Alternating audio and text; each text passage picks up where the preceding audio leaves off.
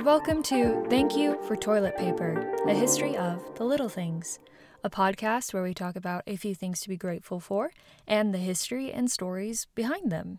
I'm your host, Elizabeth Miller. Thank you for joining me today. Let's get going. Now, in school, I would sometimes sneak peeks at people's doodles during class. I don't know if I was trying to keep up on trends or just get ideas, because I was not much of an artist myself, but it was fun to see what people would spend time doodling. Science classes produced some of the best doodles from my fellow classmates. I was not much of an artist myself. My doodles stuck to the basics like flowers, fruit. I don't know if that's a basic, but that was one of my basics, like grapes. Spelling out words in cool fonts, like, does anybody else remember that funky S? That was like all the rage in the 90s that we practiced drawing. No? Yeah, probably. And then from there, sometimes, for some reason, I don't know why, I drew a lot of eyes. It's probably really creepy, but I think it was just because it was a pretty simple shape. The times I felt most artsy, however, was when I would draw a cloud of connected figure eights and then turn them into a crowd of people. Yep. Others around me, however, actually created works of art. My sister, mother, and brother are all much better artists than myself, and I love seeing the art that they create. Art, like words on a page, has the ability to communicate the intangible. And sometimes this love of art started with doodling. And how could we have had doodling without something to take our doodles from the imagination to the page?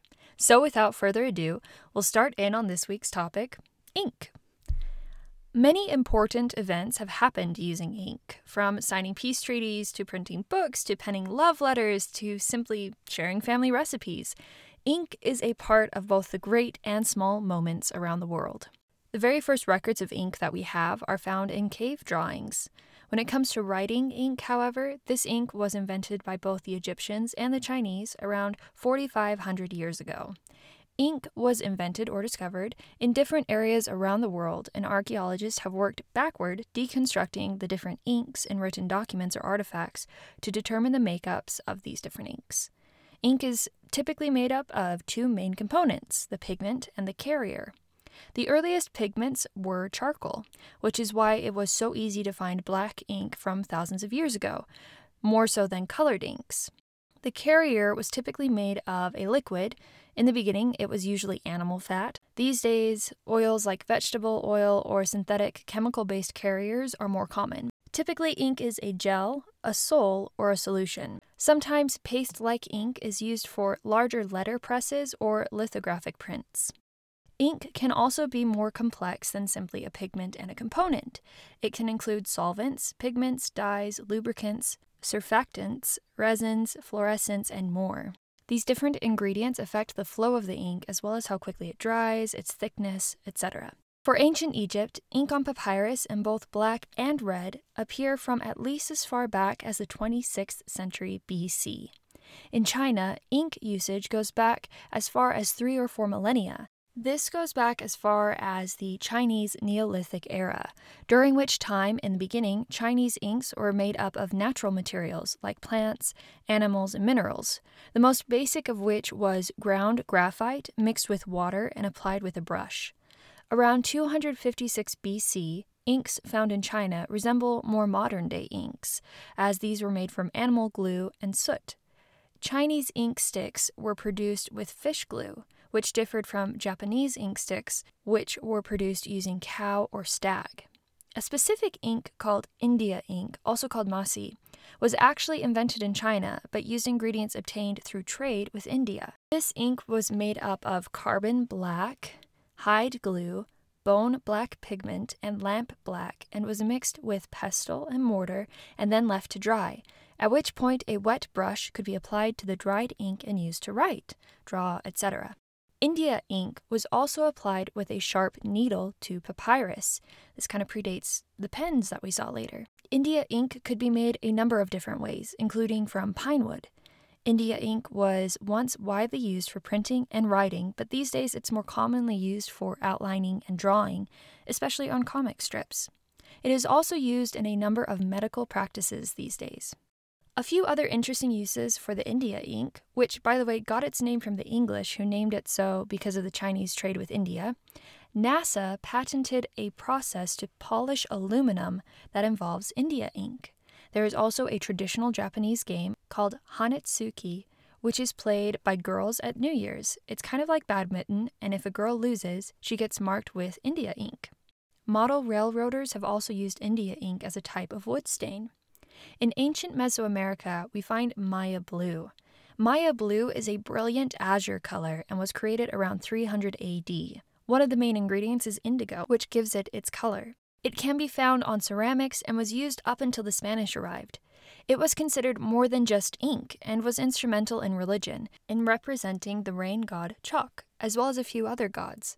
This Maya blue ink was actually used to authenticate a recent discovery of a new Mayan codex called the Grolier Codex. Ancient Rome also had its own recipe for different ink.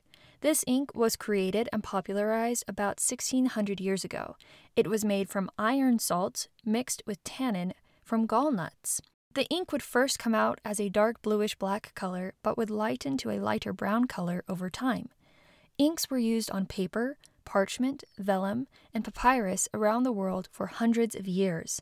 The move from quill and ink, or paintbrush and ink, to ink pen came about in Egypt first in 953, with the first fountain pen. This pen was invented when Ma'ad al-Mu'iz, who was the caliph or ruler in Egypt at the time, asked for a pen that would not stain his hands. In the 15th century in Europe, a new type of ink was also invented for Johannes Gutenberg's printing press. This new ink was made from oil, soot from lamps, varnish, and egg whites. Gutenberg's ink didn't require as much time to dry and also didn't soak into the paper, which was important to prevent smudging in the new printing press. Inks are made up of two main components, as we already mentioned, the colorant and the binder or vehicle. There are 4 types of ink: powder or paste, liquid, or aqueous. When coloring in ink, pigments are often used. Even though they tend to be more expensive and result in more variance in hue and color of the ink, they tend to be the most popular because they are a fast coloring solution. Dyes, on the other hand, are more colorful and allow for a greater variety of colors with more consistency and a more vibrant color. But the problem comes, however, because dyes are dissolved in a liquid phase, they tend to soak into the paper.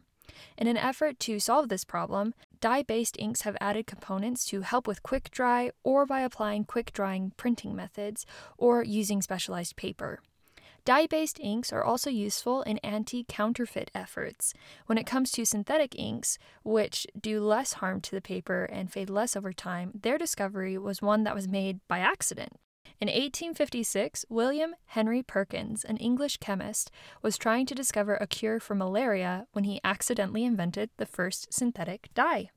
Inks have also been used to cast votes in countries around the world. Indelible ink had been used to cast votes in India, Mexico, Indonesia, and other places around the world. This ink is meant to keep voters from casting votes twice. This does not always work as planned, however, as seen in India, where sometimes opponents mark the thumbs of opposing party voters before they actually have the chance to cast their vote in an effort to prevent them from voting at all. Additionally, sometimes the ink even washes off, so it's a work in progress. In an effort to be more environmentally friendly, some inks are going more towards vegetable-based oils and regulating the amount of heavy metals in inks. Inks are made from non-renewable resources like oils and metals as well, which is another reason to look for alternatives. These days, the ink industry booms at $20 billion. However, ink print for books is largely going down and is mostly used in packaging. Ink can also be found in many objects. Even Kindles use a type of reusable e-ink that sits just below the surface. Ink is a part of our everyday lives, from treaties signed for peace or for new countries, to books that open up new worlds, to friends signing yearbooks and saying goodbye. Ink helps us mark our history. It allows us to share our stories with the future and learn from the stories of our past. As a writer, I am very grateful for ink. As a family history novice, it has helped me discover new connections to new family. And as a regular doodler, I'm grateful for ink, even if my drawings are well below average. That's it for this week. Thank you so much for joining me, and I hope you have a fantastic day. Take care.